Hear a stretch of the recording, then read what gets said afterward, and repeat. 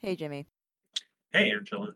this is Books Oh, Are very Good, good. actually. Actually, And for this slightly delayed podcast for we're on June, time. on We're time-ish. on time. It's fine. No, We no one's demanding these things from us. This is true. This is like out of my own pure satisfaction of like I just have a set thing of like yeah, the month like the last Monday of the month we should do it. But anyway, we Fair, read fair. George Jackson's Blood in My Eye Oh, my and eye. Ow. ow. Yeah, so that's what we read for this week or this month of June. I keep wanting to say July. Fuck you, June and July. No, Uh I'll start off with general feelings on the book as we usually do. sick. So I would say the first 87 pages of this book is a trip. It is Yes. just a big ol' ramble for a bit with some interesting ideas of putting uh $6 worth of whatever into a tank and it's gonna blow up. And Didn't account for inflation, didn't account for inflation, so it'll be like $50 worth of stuff from CVS or whatever to put in a tank. which is still And pretty good to blow up a tank. yeah, it's pretty cheap. And then, so that was there was that. And then after I got out of the fever dream, then it got kind of a bit more interesting, especially around his thoughts of like Vanguard parties, like what they're there for, or his ideas, I should say, of Vanguard parties, the revolution, what happens when the revolution fails, and his theory, not theory, but kind of his observation of like fascism and kind of have like a brief history of it, which was a little off, but it Yeah. was For fine. for someone who's getting materials and learning about fascism in California's penal system, Right. okay, it's fine. Yeah, it's fine. It's just like it's one of those things where like you like when you read history books from like the 70s or the 80s and a lot of that stuff is like even if it's like history about things 20 to 30 years ago from that point and then later we like discover new things about stuff or like oh this is a Yeah, misconception like yeah, that type of stuff so like it is what it is um yeah. and then, so yeah, I think overall the book is really interesting, especially contrasting with with a couple other we did Huey P Yeah. and It was it was honestly really good that we read those two as close together as we did. yeah, because they even as a Black Panther party, they seem to have like kind of different ideas about how some things were going to go. Yeah. So I thought yeah, it was good. Yeah, you're right. It's good that we kind of read those pretty closely together, especially just because the like how some people saw Black Panther Party, how like and like George Jackson definitely was no, I'm gonna be the vanguard general. That's what he wanted, and Mhm. that is where he is speaking from. Like if I wasn't in fucking prison, I would be the vanguard like general for this shit and Yeah. here's how I would do things. So, you know, it's overall I enjoyed the book. I thought the first part was kind of but everything else after that was pretty cool. Yeah. Same. I do have a few bones to pick with George just from I think him not having the full context of World War II. And Oh just yeah, like, yeah. That World War II thing I was like, that's yeah, there's the one imperialist war that actually, yes, it was good to fight, even if the like the US as a result came anyway, we'll get there. right. Yeah. Um Chapter one, like you said, was kind of fever dreamish. It's very like he's he switches in and out from like reading letters that he's been sent from his brother and other revolutionary comrades to like quoting Mao, quoting Fanon, quoting Lenin. Interestingly enough, he doesn't quote Trotsky, even though like I feel like he would probably jive decently well with a number of things that Trotsky said. and his view of fascism is absolutely Trotsky's view of fascism. Okay. Um, or I feel it's Trotsky's view of fascism. We haven't read any Trotsky, so we'll get there. It's hard. We have so Um, much to read. so much, and no one's paying us to do this, so we can't just quit our jobs and um, but chapter two, um, like you said, a lot more straightforward. Definitely a very, very persuasive argument for the necessity of a vanguard party in the United States, and puts forward a very concrete position on who the vanguard party should be and why. Yeah. Um, Also puts forth a very strong argument for revolutionary violence in addition to the pre-existing like political and cultural efforts by the non military wing of the uh, the Communist Party. Um, Yeah. 3 and 4 very short chapters. They're basically just kind of rehashes of the first two, if I'm remembering. Yeah, in a way they kind of were rehashing a lot of stuff. I think it was kind of I think if you kind of look at it from like he was getting these letters and then he was kind of like forming his like position from like the letters and other readings he had to I think a bit more um easier steps or kind of like this is how I would be doing things like Mhm, directives than mhm. the first part. Yeah, and then big chapter on fascism, like Angela is saying, pretty solid understanding though, and to be clear, listeners, it's not like a discussion of like World War II European fascism. It's like specifically the pre World War II fascism, like the 1800s into the 1900s, the building of the identity of fascism, and then basically skips over the actual World War II part of fascism. Um, doesn't touch on Hitler like Yeah. at all, which is interesting, um, and potentially a little concerning. Yeah, we'll just bring up here because I don't think any of our questions cover that. It is very interesting that I also took note of like, huh, didn't mention Hitler. Yeah. Didn't mention because like we knew when we went to World War II what the fuck was going on with the Jews in the concentration Hmm, camps. somewhat, somewhat.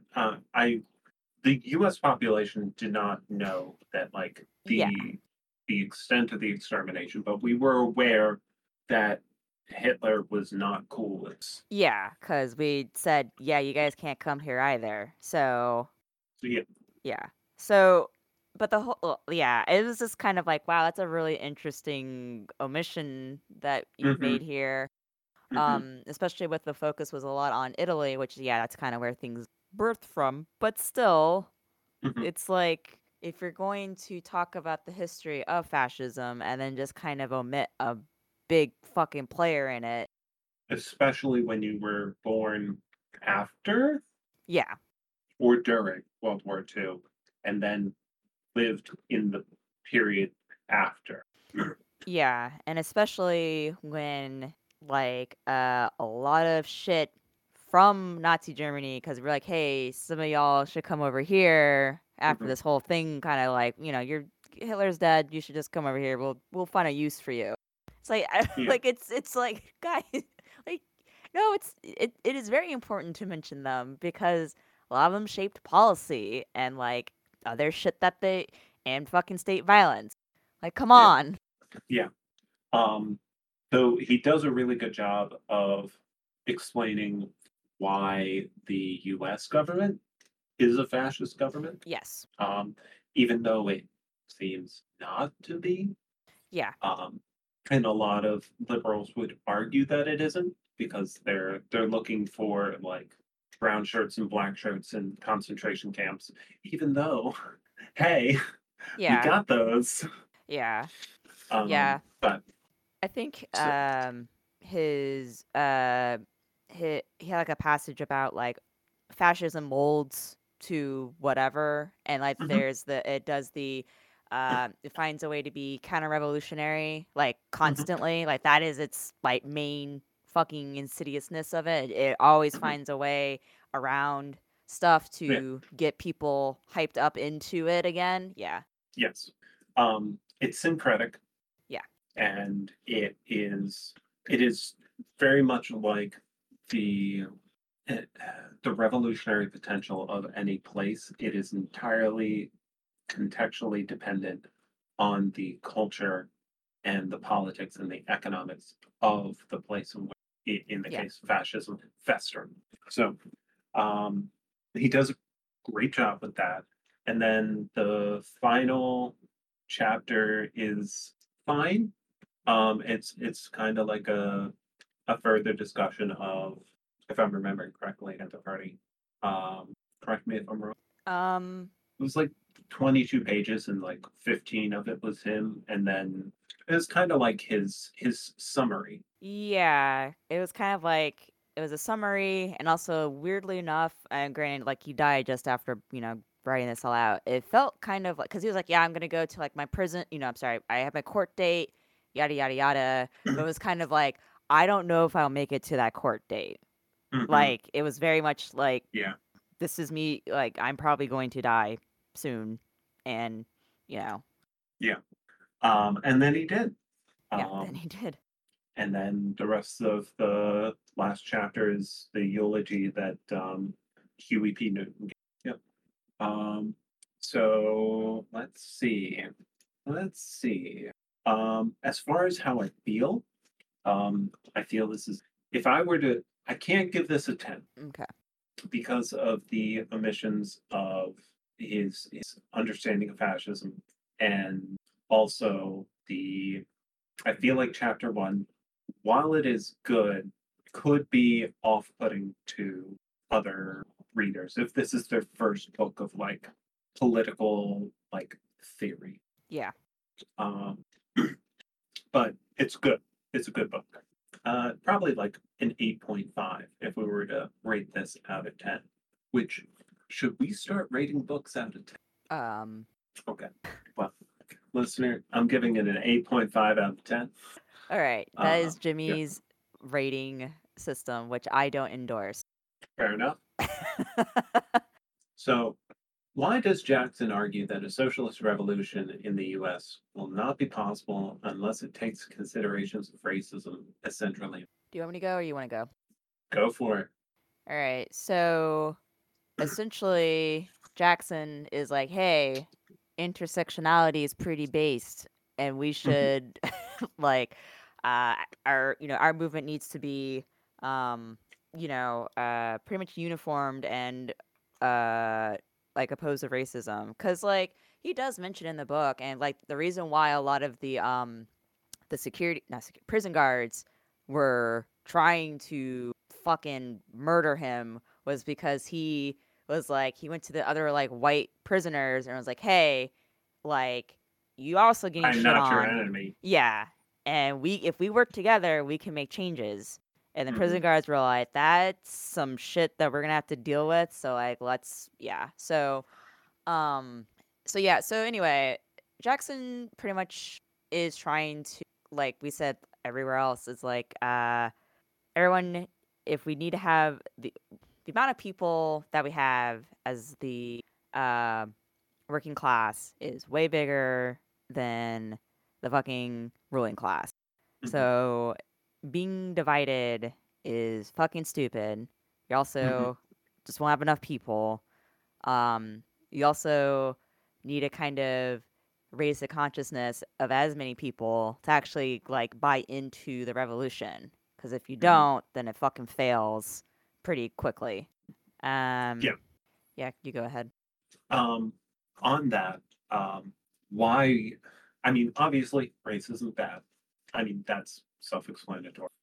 But the reason why it has to be tackled head on to have a potentially successful socialist revolution in the United States is white people are the like privileged underclass of the ruling Yeah. class. And if they don't buy in, um, then it instead of it being a class war, it will become uh, a racial civil war. Right. And while black and brown and other people of color like constitute uh, are white people a minority at this point in the US? In the 70s? Not in the 70s, like right now. Oh, no. Yeah, okay. So it's close, It's I pretty feel like. close. Yeah. But white people are still the majority. Now, even if you say have like 50% of white people who are like, yes, socialist intersectional revolution now, the other half, it's still a problem. Yeah. And to ideally, I mean, obviously, like, ideally, everyone just gets on board and the bloodshed is missed. But the less and less people you get on board, the more and more protracted the war will be. And that's not ideal. Yeah.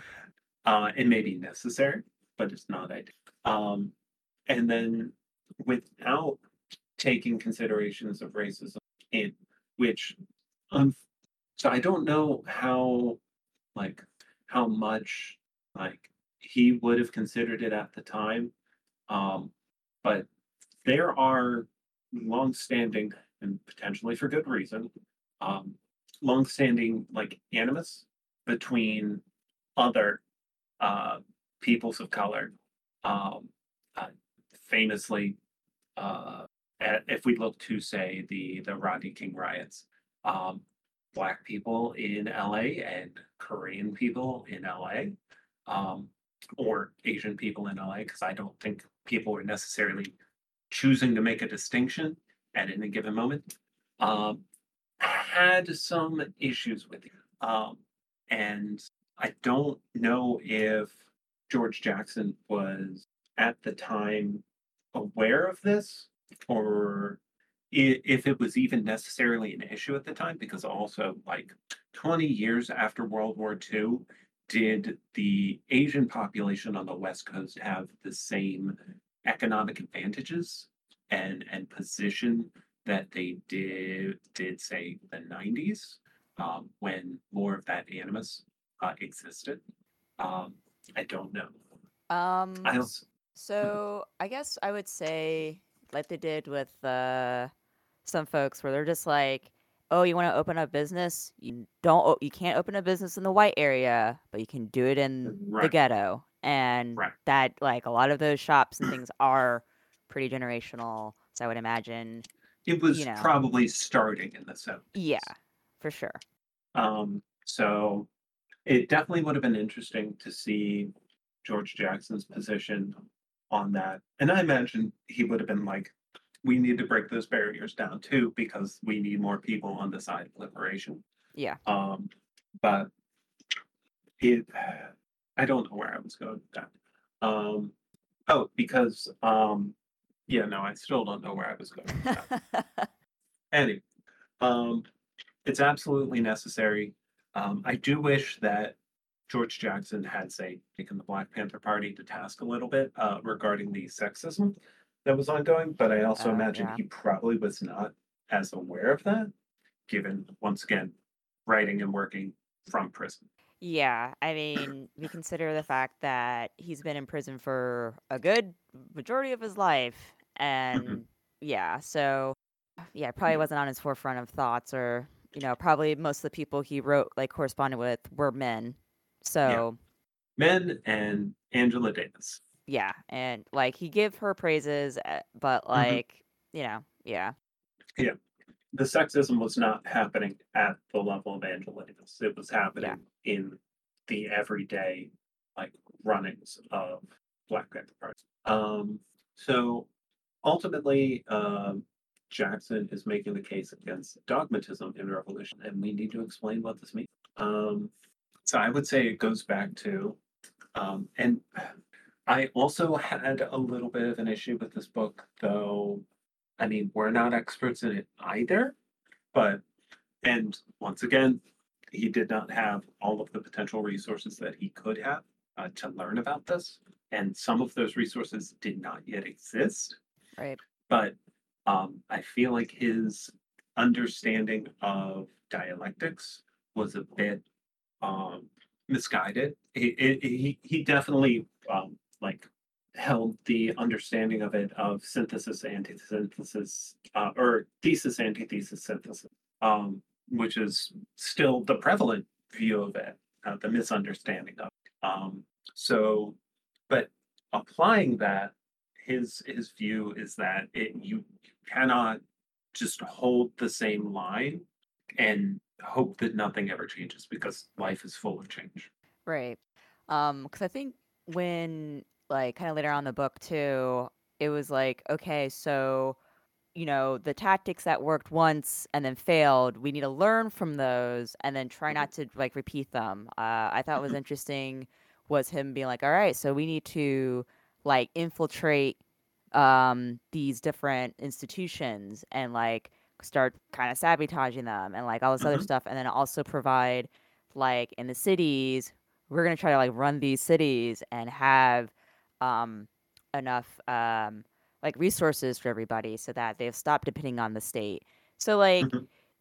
he was just trying to be like, we need it like whole point like be flexible and not try to like, okay, so like Russian Revolution did this, so we need to like do exactly that. And Yes. it's like, yeah, that's not always no. Like things are like is Yeah. 60 years from that is like it's completely fucking different. Like even then. Mhm.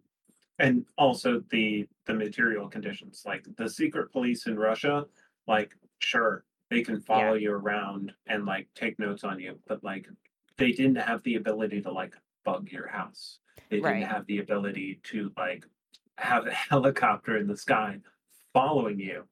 Um, so like the the ways and means in which violent revolutionary tactics were to be employed had to be completely unique to the American situation, and um, information gathering like has to be critical Right. in the American situation. Like, unfortunately, some revolutionaries will probably have to become cops just so they can keep like track and like assist the vanguard party in eluding capture. Um, Yeah. some revolutionaries are going to have to join the FBI. Um, it's so, some revolutionaries will probably have to fucking join the TSA. Yeah. Um, and it's just it is unfortunate because it means that in the everyday they will potentially be um, causing harm to people just to keep cover. But in the long term, it will be useful to have eyes and ears inside the machine. Um, Yeah, it's kind of like, Rules for Radicals that we read of just like your mhm, tactics have to change. Like yes. you gotta be moving all the Hmm. time. Hmm. And yeah, does it sound exhausting? Yes. Yes. But like that is that is the way like I guess I'll kind of bring it back around to the book. This book really kind of does the like kind of takes the wool over the eyes like, "Oh yeah, we'll just like march through and with our Hmm. guns and everything cool." And he's like, "Bro, you have to like contend with like you're going to die." So like the Yeah. people who are on the Vanguard party have to like pretty much you do boot camp like you're going to like kill somebody or die. Yeah. Like that is like your sole job and it's like pretty fucking sobering. And Hmm. it's like, yes, like when we're doing violence, violence will be acted upon you too. And Yes. And so much more than like you will ever enact. Like yeah, the state is going to respond because as he talks about in the fascism chapter and in the chapter on the bank. I guess it's not really in the fascism chapter. It's just really but it's like if you blow up a pipeline, um, they're going to come after you. They're going to come after your cell. They're going to potentially, if they capture you still alive, they will torture you. The U.S. government will not play by the rules if they truly feel threatened. Historically, they never have. When they are truly threatened, and it, even going back to just after the revolution, like if you try and uprise, they are going to fucking slaughter you, and Yeah. as much as they fucking can, and you have to understand that and be prepared for that and react to that. So like he talks about like learning from the Vietnamese and prior to doing any sort of actions against the U.S. government. And he's also assuming that the majority of the actions that you're taking are like within city centers. And I certainly think that's true, and that still holds true. But also, like actions will have to take place against like economic infrastructure. So like pipelines, power system, uh, water reservoirs. As much as like hurting the population is not good in the short term or the long term, those sort of actions put immense pressure on the US government. Um, but before any of that happens, like you need to have tunnels, you need to have hidey holes, you need to have places that you can go when the heat is on because they're going to be fucking coming for you. And an, another thing that he doesn't mention because the technology did not exist at the time, but it's something he probably should have mentioned anyway, because even still, the technology somewhat did exist at the time. It's just a question of like, did he know or not? But like, they're always listening. So like, you can't do this shit over the. You cannot do this shit over the phone. You cannot do this shit through the mail. Yeah. Um, like maybe mail, but still like, you got to burn that shit. Once Yeah. you've read it, memorize it, burn it.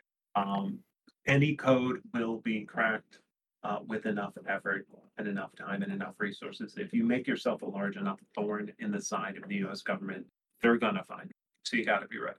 Yeah. Yeah, I agree with pretty much like all that. It's just really interesting to have it kind of spelled out pretty well. And also like sometimes I feel like with Lennon's work it's a lot of like you're the hero now, dog. Like glory, it's a I wouldn't Hmm. say it's a bit like fantastical in a way. It's kind of like an Hmm. adventure book, right? Like, oh yeah, you're Hmm. just gonna go out and do the thing, blah blah blah. Like, granted, like I know that's not was his intention, but sometimes like reading it, it's just kind of I guess maybe the wording sounds a bit um heroic Hmm.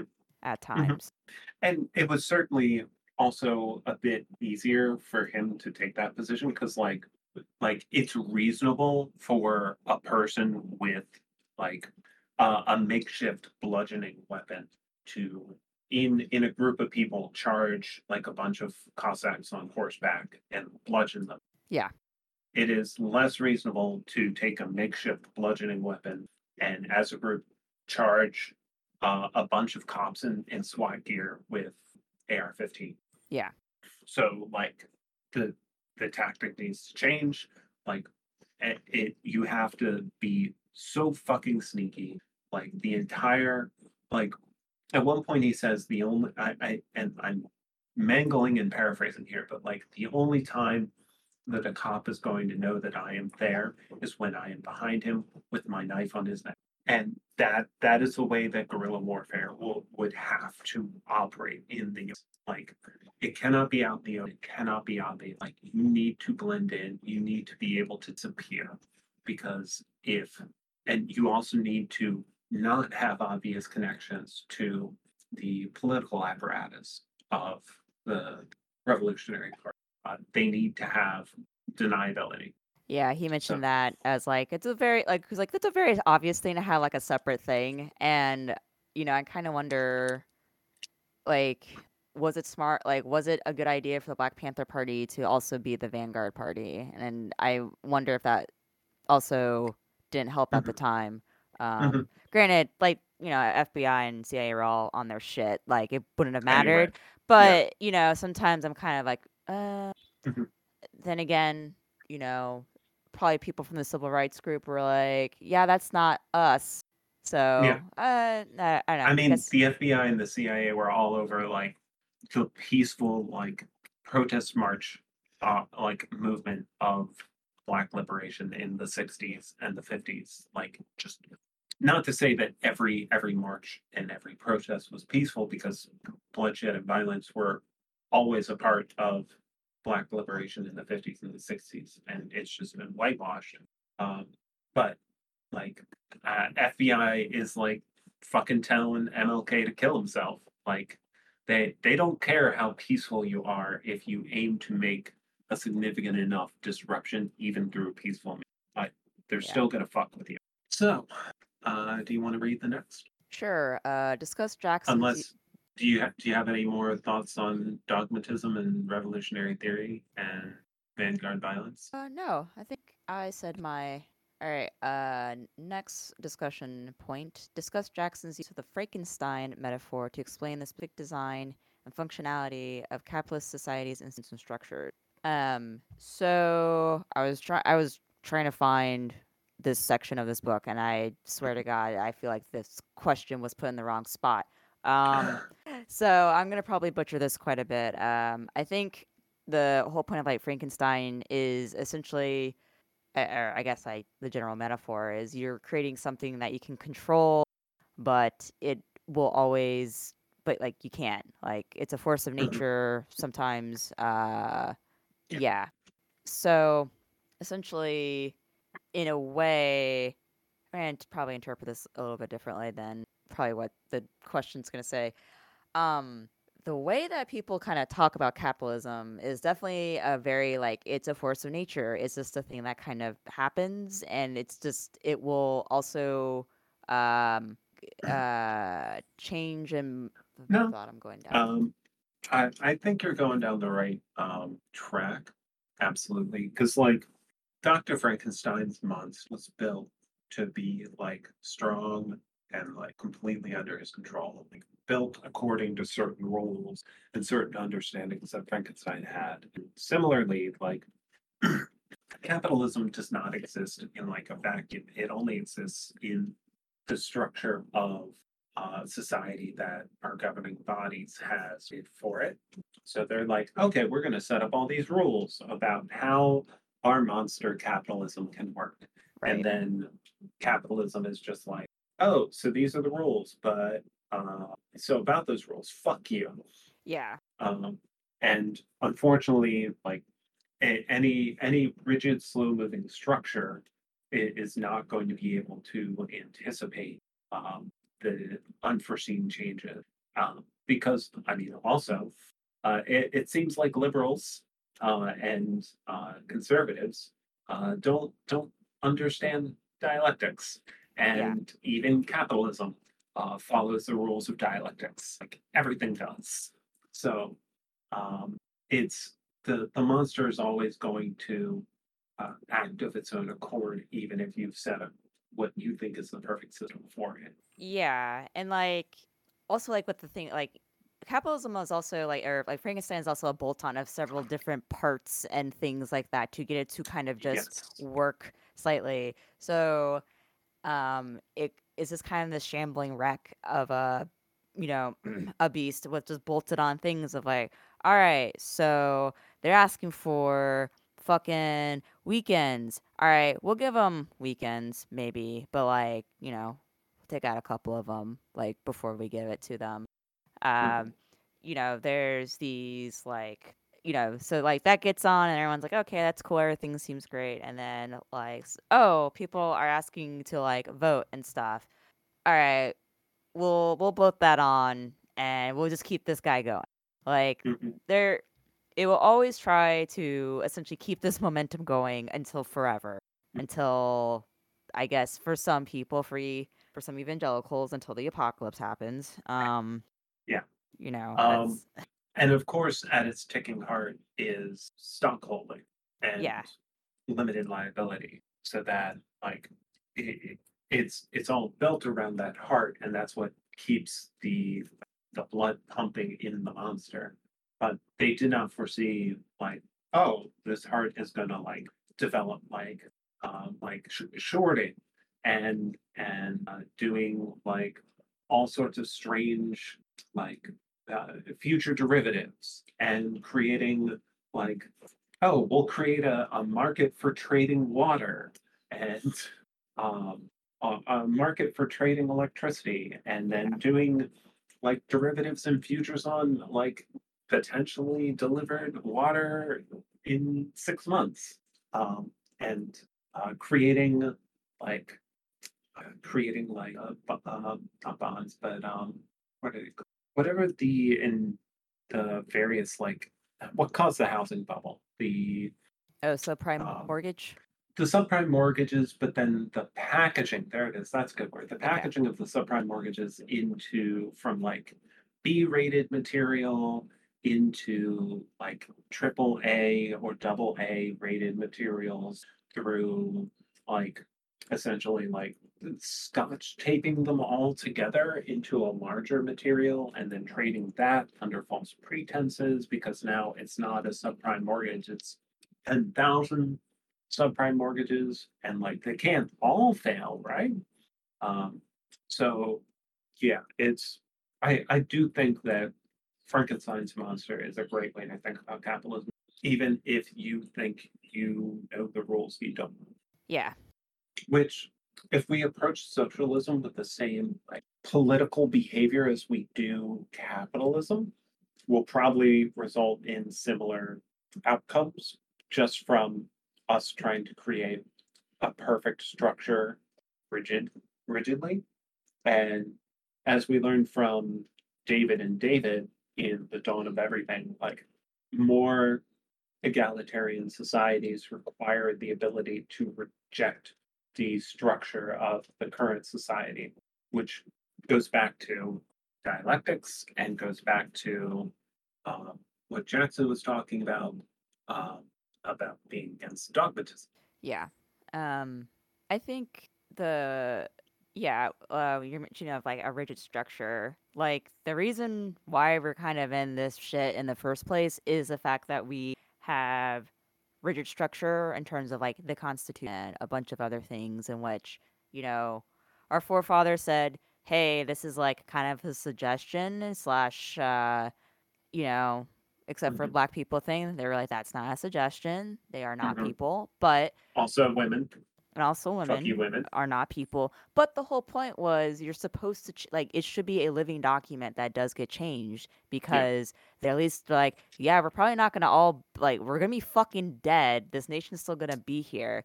So the fact that we're just so holding fast on a bunch of like old ass documents that should in theory be updated Mhm, constantly, like mhm. whatever.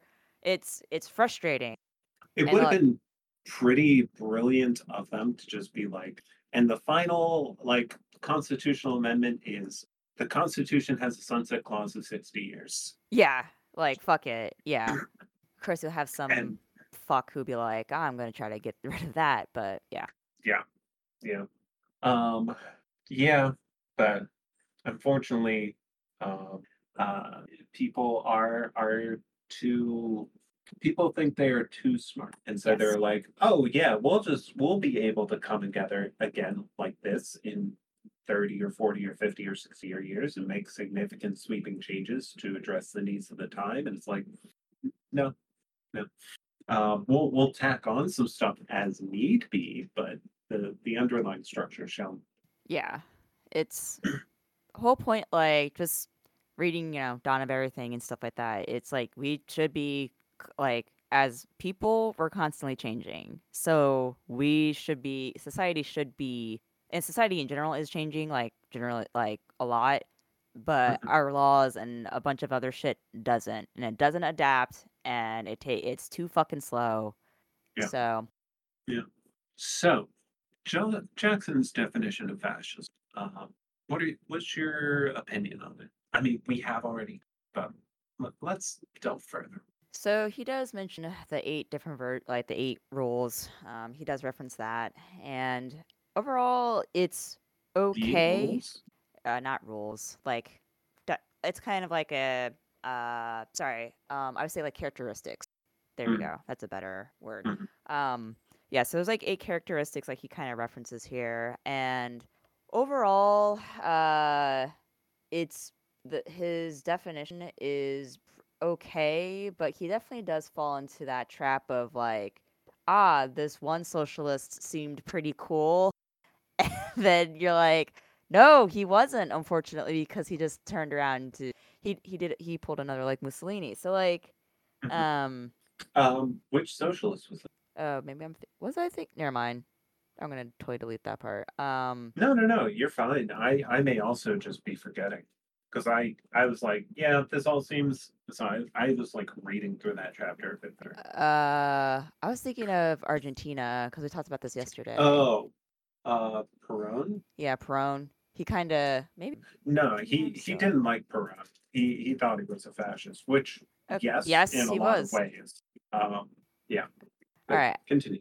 I okay. So that part just delete it from because I totally was No, talking no, out no, my ass there. no, no, no. It's fine. It's fine. Keep it in. It's less editing.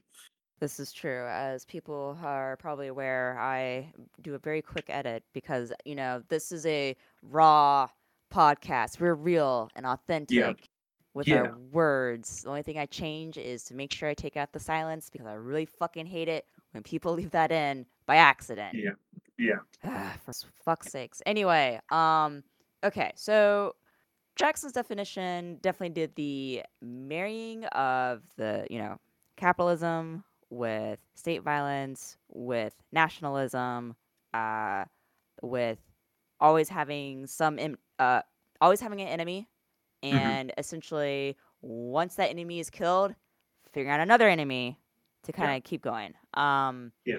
So those aspects are good. I think the one thing he kind of, granted, it's more like the history that he kind of did and we kind of touched on, is he omitted Germany, and then because he kind of did, he sort of like omitted the like like kind of why Germany fell into fucking fascism and stuff like Hmm. that, and it's like a little frustrating because it's like that's really important, like part of the fucking history of it. Yeah. And as a result of that, I feel like he also falls into the camp of like, I mean, not even falls into the camp. But like, I feel like he absolutely is in the camp of it was wrong to go to war in World War II. Now, he does take the position that he talks about Germany a little bit Yeah. in the sense of he talks about how the USSR was going to march to the coast of Europe and just control all of Europe. Which, if the US hadn't been involved, maybe, actually, maybe. However, um, would Germany have killed, have been able to kill every Jewish person in the continent? Also, maybe.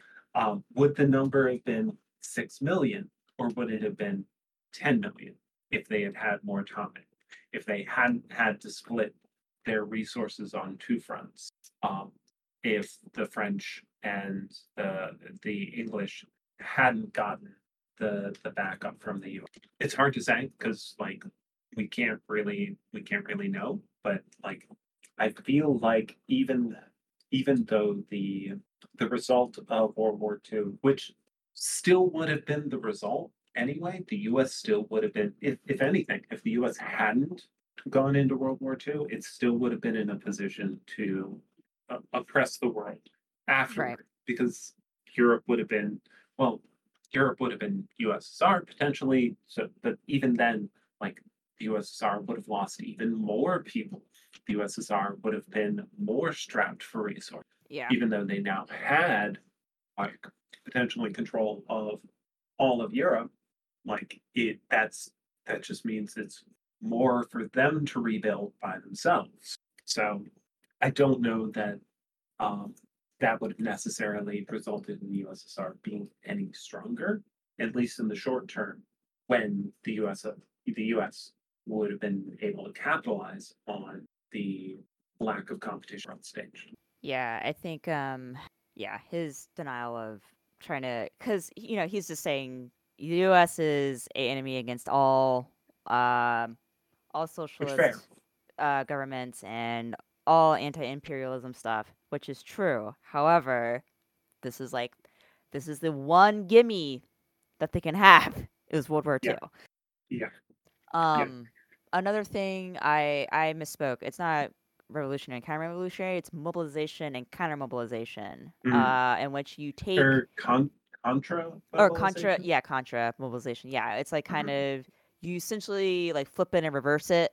We're like you Hmm. take people's actual grievances and then be like, okay, but you can blame someone else for them. Like it's not our fault. It's these other dudes' fault who definitely don't Yes. have any power. So you It know, a good way to think about it is like how, as we know from our earlier readings about like fascism, um, and our early readings about American history, um, white people and black people prior to the American Revolution in the U.S., um, for the most part, late 1600s into the very early 1700s, pretty much on the same side because they were all pretty oppressed. I mean, obviously, black slaves more.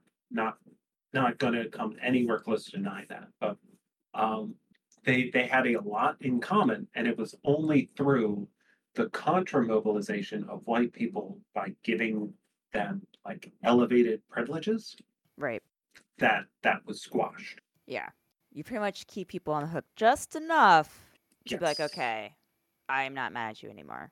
It's you pretty much are in a abusive spouse situation where Yes. they beat the shit out of you and they say, "Baby, never gonna do that again." Love bomb you, and then you're like, "Okay, things seem good now. Like things seems okay." And once again, so A new black eye. I Yeah. want to read a passage from page 144. Okay. This is related to the fascism thing of the finished product. The actual fascist arrangement is diametrically opposed to to its original ideology. The regime turns openly traditionalist, and idiots like Mussolini receive the favor and compliments of other idiots like President Roosevelt, Bernard Shaw, DuPont, H.G. Wells. This stems from an inevitable conflict between the notion of a new spiritualistic man and the theory of the ethical state. The ideals of obedience and creativity, authority and freedom are so contradictory of each other, so mutually exclusive, that the ideology of fascism can never be taken seriously. Which, yeah, you're experiencing that right now, where people are like, "But they're not fascists, though," and it's like, my guy, they Hmm. are. Like the Hmm. definition, it's fascism is just so fucking slippery that Yeah. it's yeah, and that's the point. Yeah. That's the point. Um, and that's a really good thing to bring up because he does a really good job with pointing out the three phases and using Mussolini. He is a perfect example because, Right. like, in the first phase, it is um, contra motivated, contra mobilized, but it's still based on the same grievances as, say, the socialist movement of like we have no food, we have no economic power. We have no political power. We want to see changes in our society. Um, and that movement generates a lot of heat and interest and a lot of excitement um, and allows it to put itself in a position of opposition against the currently entrenched power structure. And then when it gets power, initially it is an unstable power. Right. And so it creates internal and external enemies to essentially draw the focus away from its lack of stability and give populations that it can't yet deliver for, like it promised to, an outlet so that they do not turn right around and tear it down and do something else. And also prevents them from, say, joining the socialists and being like, wait, actually, you were right all along. And then the third phase, where it is solidified, it dives deep into tradition, it um, solidifies those outgroups and can truly work to eliminate them. Exactly. Yeah. They everything's unstable. Kill the people who are making things unstable. Solidify your power, and then be like, all right. So we need to keep my power. Got to go find a But new thing. exactly. New group to claim is the instability, even though Yeah. they were not an issue for establishing the prior level of stability. Yeah. Um, yeah, which Um. is very much capitalism, where Yeah. at every time you get to a stable point because you have to keep growing, you find a new point of instability to focus on. Which is why George Jackson's argument that capitalism is just fascism is pretty apt. Yeah. Also, the 7 characteristics, I said 8 earlier, it's 7. It's on page Mhm. 168 and 169.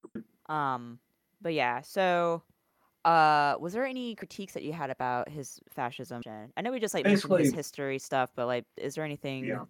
Um, I do think that much like um, revolution, socialist revolution, fascism is dialectic. It is dependent on the conditions and on the social and cultural history Mm, of a place.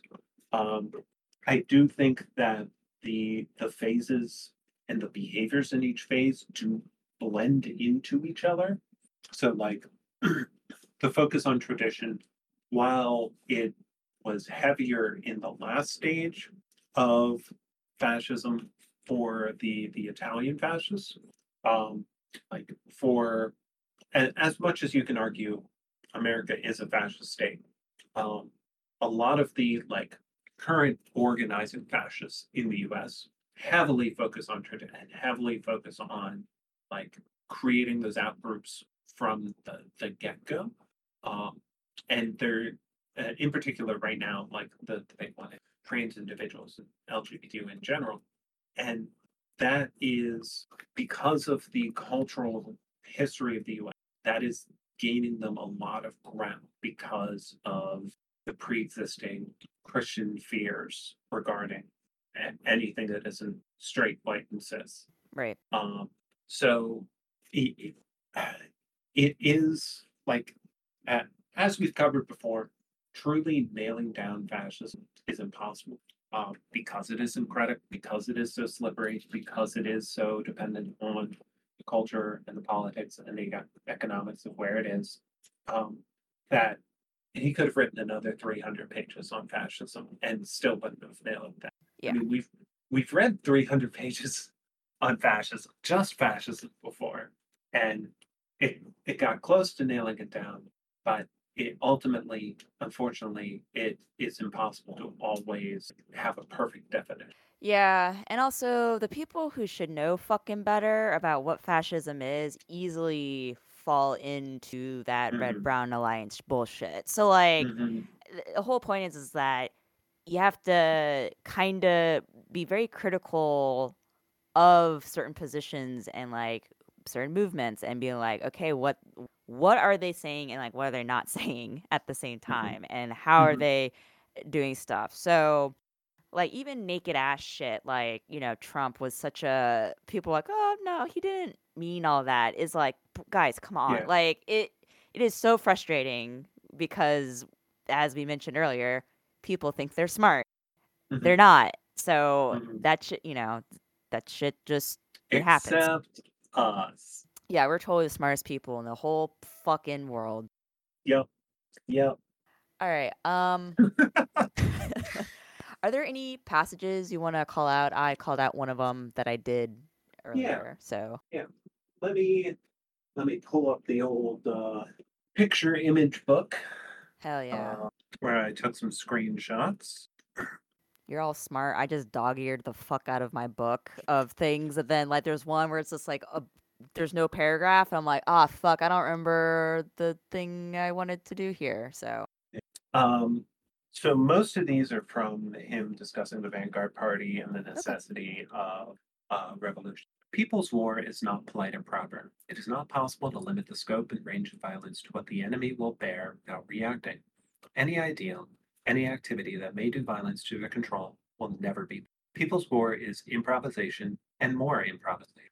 It is organizing the masses around their realistic needs and moving them against whatever forces restrict their passage to power. I repeat, realistic, day to day needs should be the basis of organizing people and making them conscious of revolution. That the world, the universe, must revolve, that it will stop, stagnate, and die for no man's. If we accept revolution, we must accept all that it implies repression,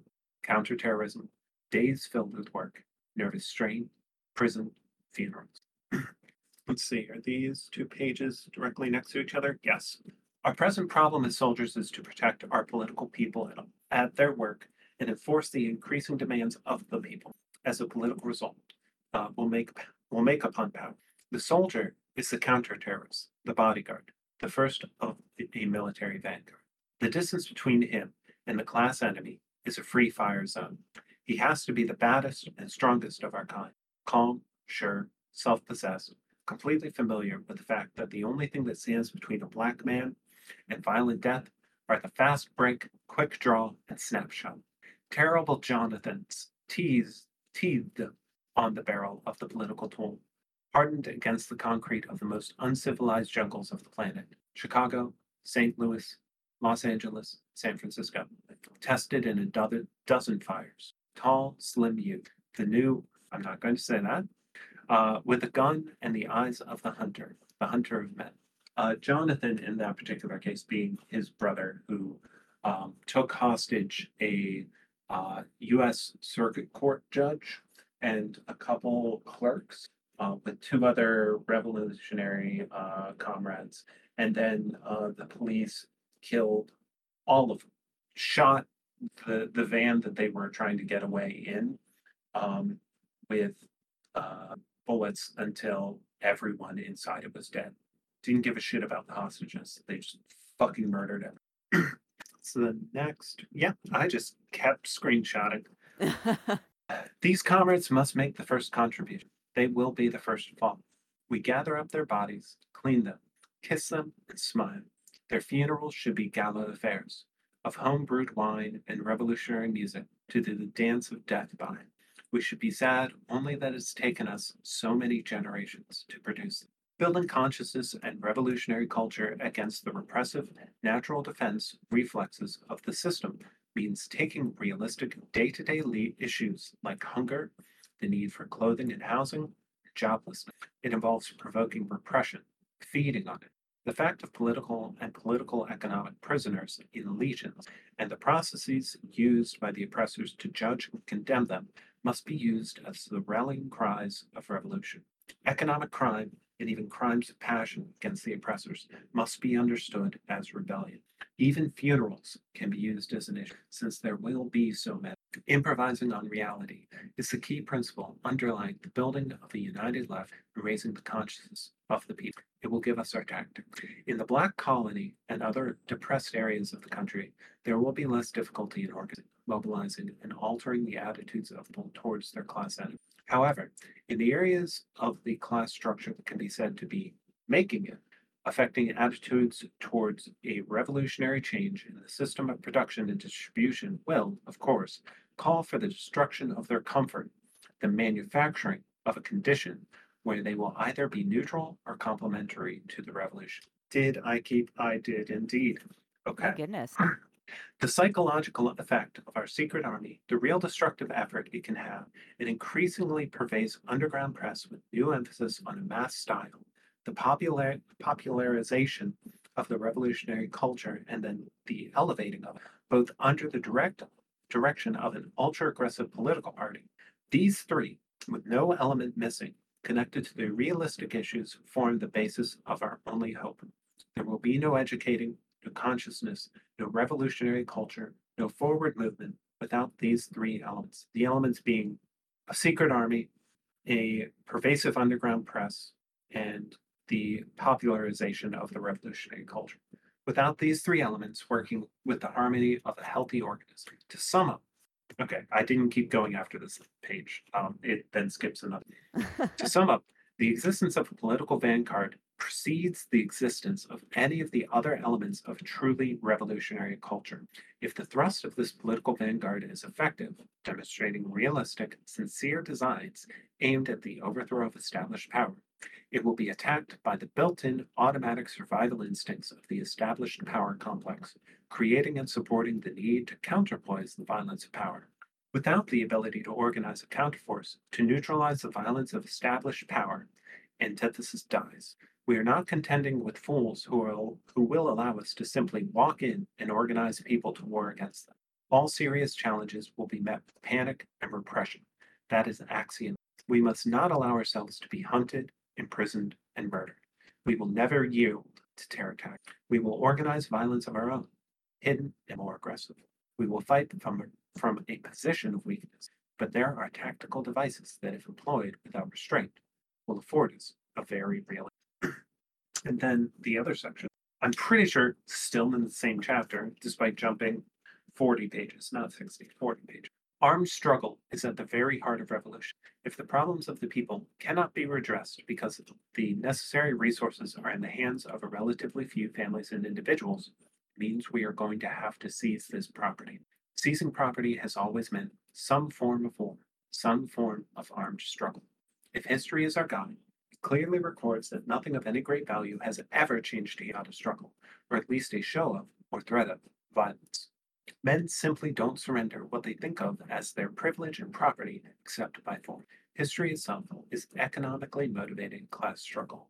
There's simply no way to compare this society or its historical experience with that of a tiny colonial country like Chile. Allende is not seizing property, his government is buying property. Until the Chilean ruling capitalist class is suppressed, the Chilean revolution is as meaningless as the Swedish experiment. Socialist governments which attempt to coexist with capitalistic economies completely forget the economic motive of human social modern human social to correct term. Revisionism has given birth to countless socialistic hermaphrodites, always to the detriment of people's power. Strained, tortured definitions of social existence and organization have trapped the people in so many contradictions that most have given up all hope of harnessing the. And then I did take a screenshot of the next page. Let's see. Okay. I have a couple more. Oh my They're each goodness. individual page. Actually, no, I screenshotted three. Okay. Um, eh, of course, the revolution has failed. Fascism has temporarily succeeded under the guise of reform. The only way we can destroy it is to refuse to compromise with the enemy state and its ruling class. Compromises were made in the 30s, the 40s. The old vanguard parties made gross strategic and tactical errors. At the existential moment, the last revolution about oneself, not many members of the old vanguard chose to risk their whole futures, their lives, in order to alter the conditions that Huey P. Newton, destructive of life. Reformism was allowed. The most degenerate elements of the working class were the first to succumb. The vanguard parties supported the capitalistic war venture in World War II. Yeah, and that's where he's like, he does not have a good enough analysis. Yeah. Um, After a lengthy and clearly unnecessary ideological battle that laid to rest a direct approach to revolution by the white or black worker, we are now faced with an equally unnecessary ideological battle over which of the various communal approaches has the strongest revolutionary. So, okay. The problem is compounded by the almost apolitical withdrawal of the growing Weatherman faction and their estranged allies on campus to organic food gardens and a life of sex, music, and drugs. Their Nietzschean Hegelian withdrawal mimics the European historical experience of the last 5 generations. Um, that section, I feel like he needs to expand for like another 30 pages or so to make that point valid. Yeah. Um, in our equation, this must be considered the minor side of the syllogism. Through revolution, though revolution is in fashion, the realistic cohesive synergism seems as yet impossibly. Um, on the other side of the equation, okay, yeah, so these 3 pages. On the other side of the equation, we have Huey Newton's concept of black communes set well within the huge population centers. This concept accepts any level of violence that will be necessary to enforce the demands of the people, and these communes will be tied to one another by a national and international and joined with the world's other revolutionary society. Before I continue that paragraph, I wonder if his position on the Weathermen would have changed if he had lived to see them do their bombings. Yeah. I yeah, I forgot about the Weatherman thing he mentioned. He was like, "Yeah, they're pretty rad." And it's just like, okay. He did well. Yeah, it seems, at least my reading of it, is like he thinks their position is wrong because they're like Oh. retreating from society and Oh, yeah, yeah, yeah, yeah. retreating from like the masses to like go live in like what he views as like hippie communes. Yeah. Um, so these communes will be tied to one another by the national and international vanguard party and joined with the world's other revolutionary societies. They are the obvious answer to all the theoretical and practical questions and problems about an a revolution that will be carried out principally by blacks. The question I've asked myself over the years runs this: who has done most of the dying, most of the work, most of the time in prison? Who is the hindmost in every aspect of social, political, and economic life? Who has the least short term interest, or no interest at all, in the survival of the present state? In this condition, how could we believe in the possibility of a new generation of enlightened fascists who would dismantle the basis of their hierarchy? Just how many Americans are willing to accept the physical destruction of some part of their fatherland so that the rest of the land and the world might survive in good health? How can the black? Why does it go from 8 to? Okay, because okay. I screenshotted it in such a way that part of page 8 is also in. Okay. How can the black industrial worker be induced to carry out a valid workers' revolutionary policy? What and who will guide him? The commune. The central citywide revolutionary culture. But who will build the commune that will guide the people to a significant challenge to property? Carving out a commune in the central city will involve claiming certain rights as our own. Out front, right, rights that have not been respected to now. Property rights. It will involve building a political, social, and economic infrastructure capable of filling the vacuum that's been left by the establishment ruling class and pushing the occupying forces of the enemy culture from our midst. The implementation of this new social, political, and economic program will feed and comfort all the people on at least the subsistence level and force the owners of the enemy bourgeois culture to either tie their whole fortunes to the communes and the people or to leave the land, the tools, and the market behind. If he will not leave voluntarily, we will expel him. We will use the shotgun and the anti-tank rocket launcher. The anti-tank rocket launcher again. That Yeah. shit always makes me laugh. Okay. So that's everything that I screenshot. Nice. I'm gonna round this off with one thing that I found on page 186. This is about the oppressive contract, that section. Yeah, the oppressive contract. During the nationalist period of the collective oppressed mentality promoted by the establishment, the movement is frozen, static. This is the level of development favored by the oppressor. The artless, empty ideals of the pseudo nation, love and respect for a flag, a nationalistic song or beat, the fervent belief in bond or organization which arises out of a thwarted longing for real community. The establishment does everything in its power to ensure that revolutionary rage is redirected into empty outlets which provide pressure releases for desires that could become dangerous if allowed to progress. At this stage in the development of monopoly capitalism, there are two alternatives: aggressive revolutionary activity or calcification. Conservative society, black or white, is decadent due to the absence of conservative society always burns itself out. Mm-hmm, mm-hmm, mm-hmm. All right, last discussion point. I'll read it, whatever. Many Marxists post Jackson think that his calls for revolutionary violence were incorrect and misled. What are our thoughts on this position and on revolutionary violence? So I think they're wrong to think that he is misled Okay. because we have we have had in the past few years, and not even extending like within our life, we have had an entire what some fascists might call a summer of rage, a true summer of rage, rage at how the United States and its police forces treat black and brown people. These were called the George Floyd protests, and it lasted for months, um, and it it engaged millions of people in protest and increased the revolutionary consciousness of millions, and even resulted in a few, um, as Fox News might call them, no-go zones, and as a revolutionary might call them, temporary communes. Um, and in spite of all of that, we did not have a revolution. We did not have an uprising. We had moments of non-directed violence. We had moments of, we had not moments, but weeks and months of peaceful protest and even occasionally common people. But what we do not have out of it is a revolution. Right. in spite of all of the culture that around a socialist, which you can find millions of Americans talking about on the on any given day, on any given web page, whether it be Twitter, Discord, Reddit, Twitch, YouTube, Instagram, what have you, TikTok. Um, we do not have a revolution. I do agree with George Jackson. The only way that we will have a true revolution in the United States, organized revolutionary. So I'm going to say that I think we kind of creative in terms of what does violence mean.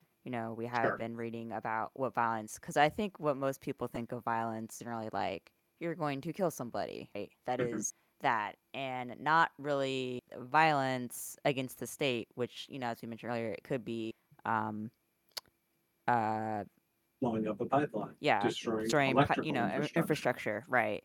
So, um, I think that unfortunately, because no one does want to be in the Vanguard Party, like no one wants to try to form one, or if they are Hmm. forming one, we don't know about it, which is good. But Good.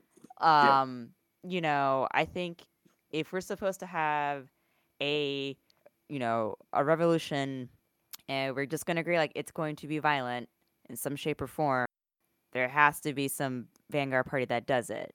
And we just can't even get our act together about, I would say, basic shit. Like Yeah. kicking out people who are kind of racist from like organizations, and or abuse their power, or sexual harassment. Like Hmm. we like yeah, there's just too much of people wanting to feel important, and be Hmm. the hero, right? And kind of And as I said but earlier, also too little uh, of an understanding and acceptance that to truly be a part of the Vanguard Party means you are going to suffer.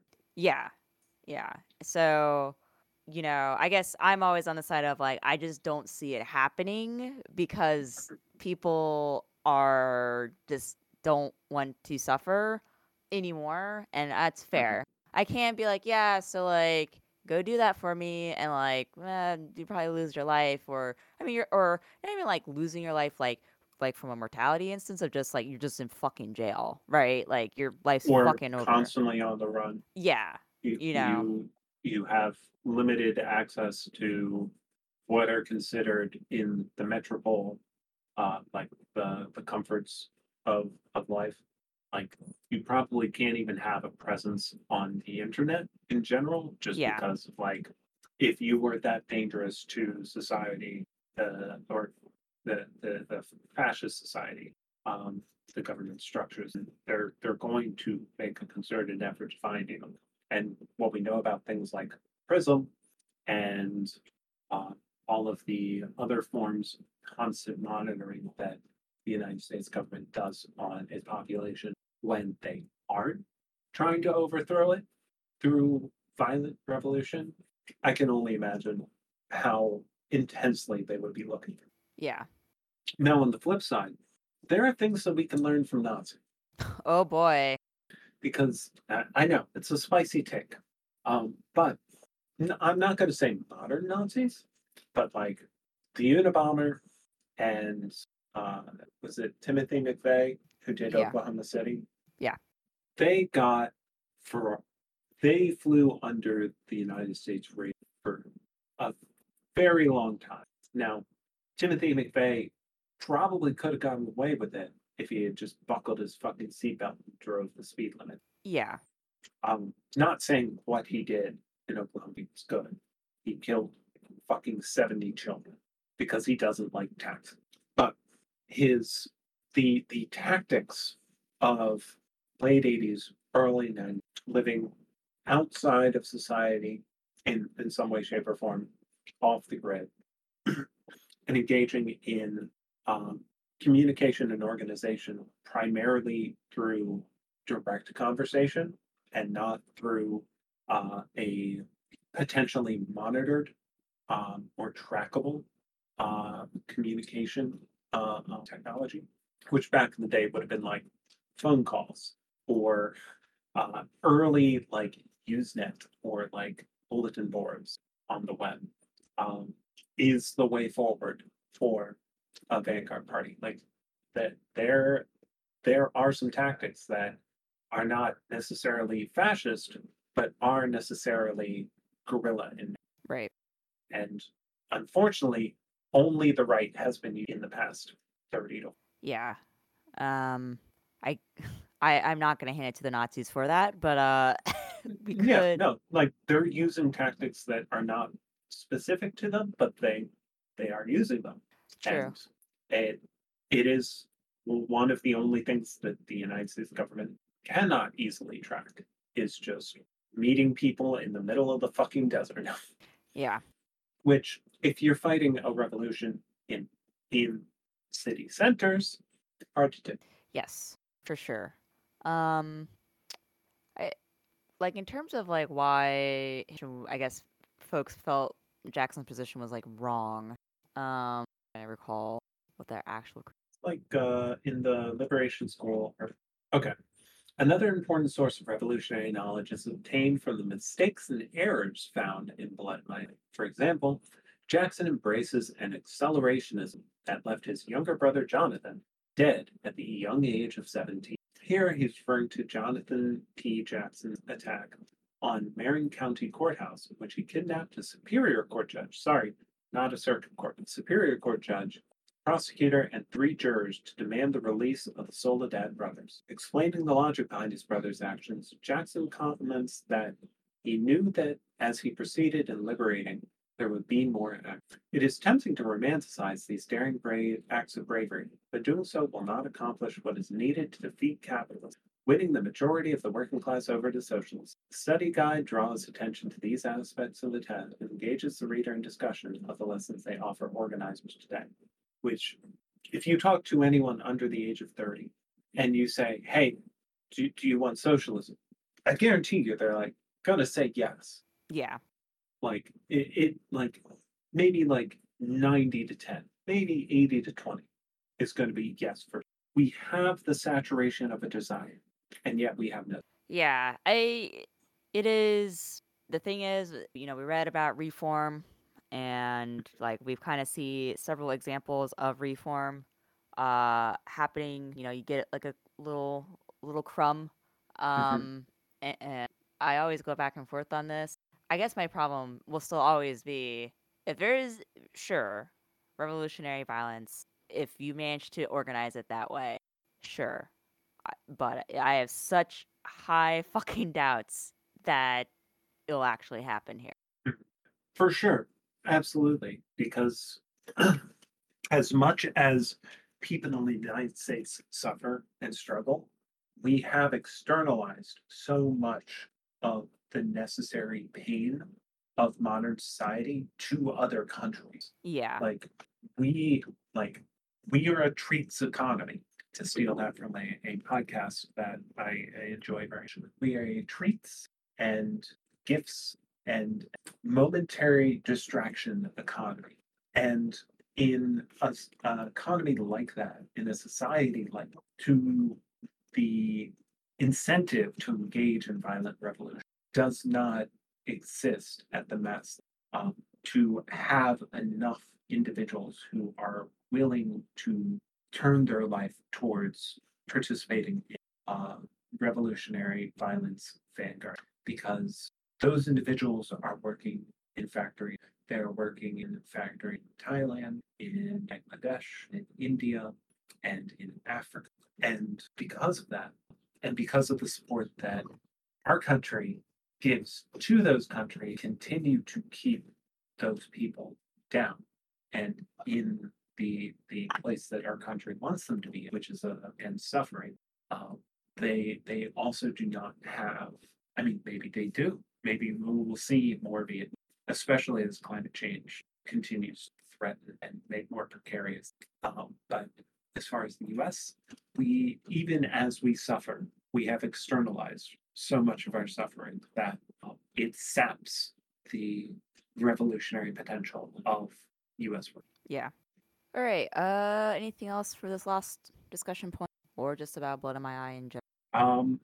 It's a bit of a downer, way to end, Yeah.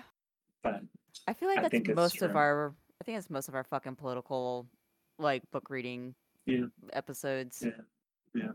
All right, to pivot to more exciting things. Next episode is our 50th episode. We Woo! made it, fam. And to switch things up, we're going to watch a movie about a book we read. Wait, sorry, based on a book we read. There we go. Called How to. We mentioned it before. It was a hint, guys. How to blow up a pipeline. The movie, which came out Woo! Last last year? year. Yep, and it's available on YouTube and the high seas. So we're Mm-hmm. gonna do that for Mm-hmm. July. No books. No books. We're gonna read a movie based on a book. And in August we're gonna do weird scenes inside the canyons about Is that fiction? Or is it UFO stuff? the weird scenes one. Yeah. Oh, it's about the you. It's funny because you recommended this. Oh, I did? Yeah, it's about the Okay. '60s and like music and just kind of the all Oh, that fun okay. stuff. Yeah, yeah, yeah. And then September, we're gonna read back to political shit. I had to like, we need to take a break like real quick. So September, we're gonna read Hegemony and Socialist Strategy. Mhm. So yeah, that is our upcoming 3 months. So any any parting words, Jimmy?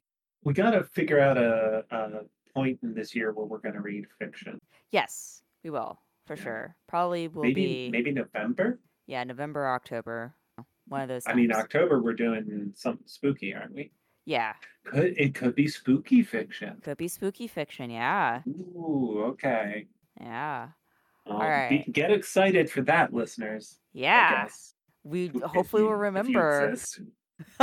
We have 13 listeners, damn it. We are Hell holding yeah. steady at that. All Oh right. yeah. Remember, books Books are are good. good. Actually, Actually.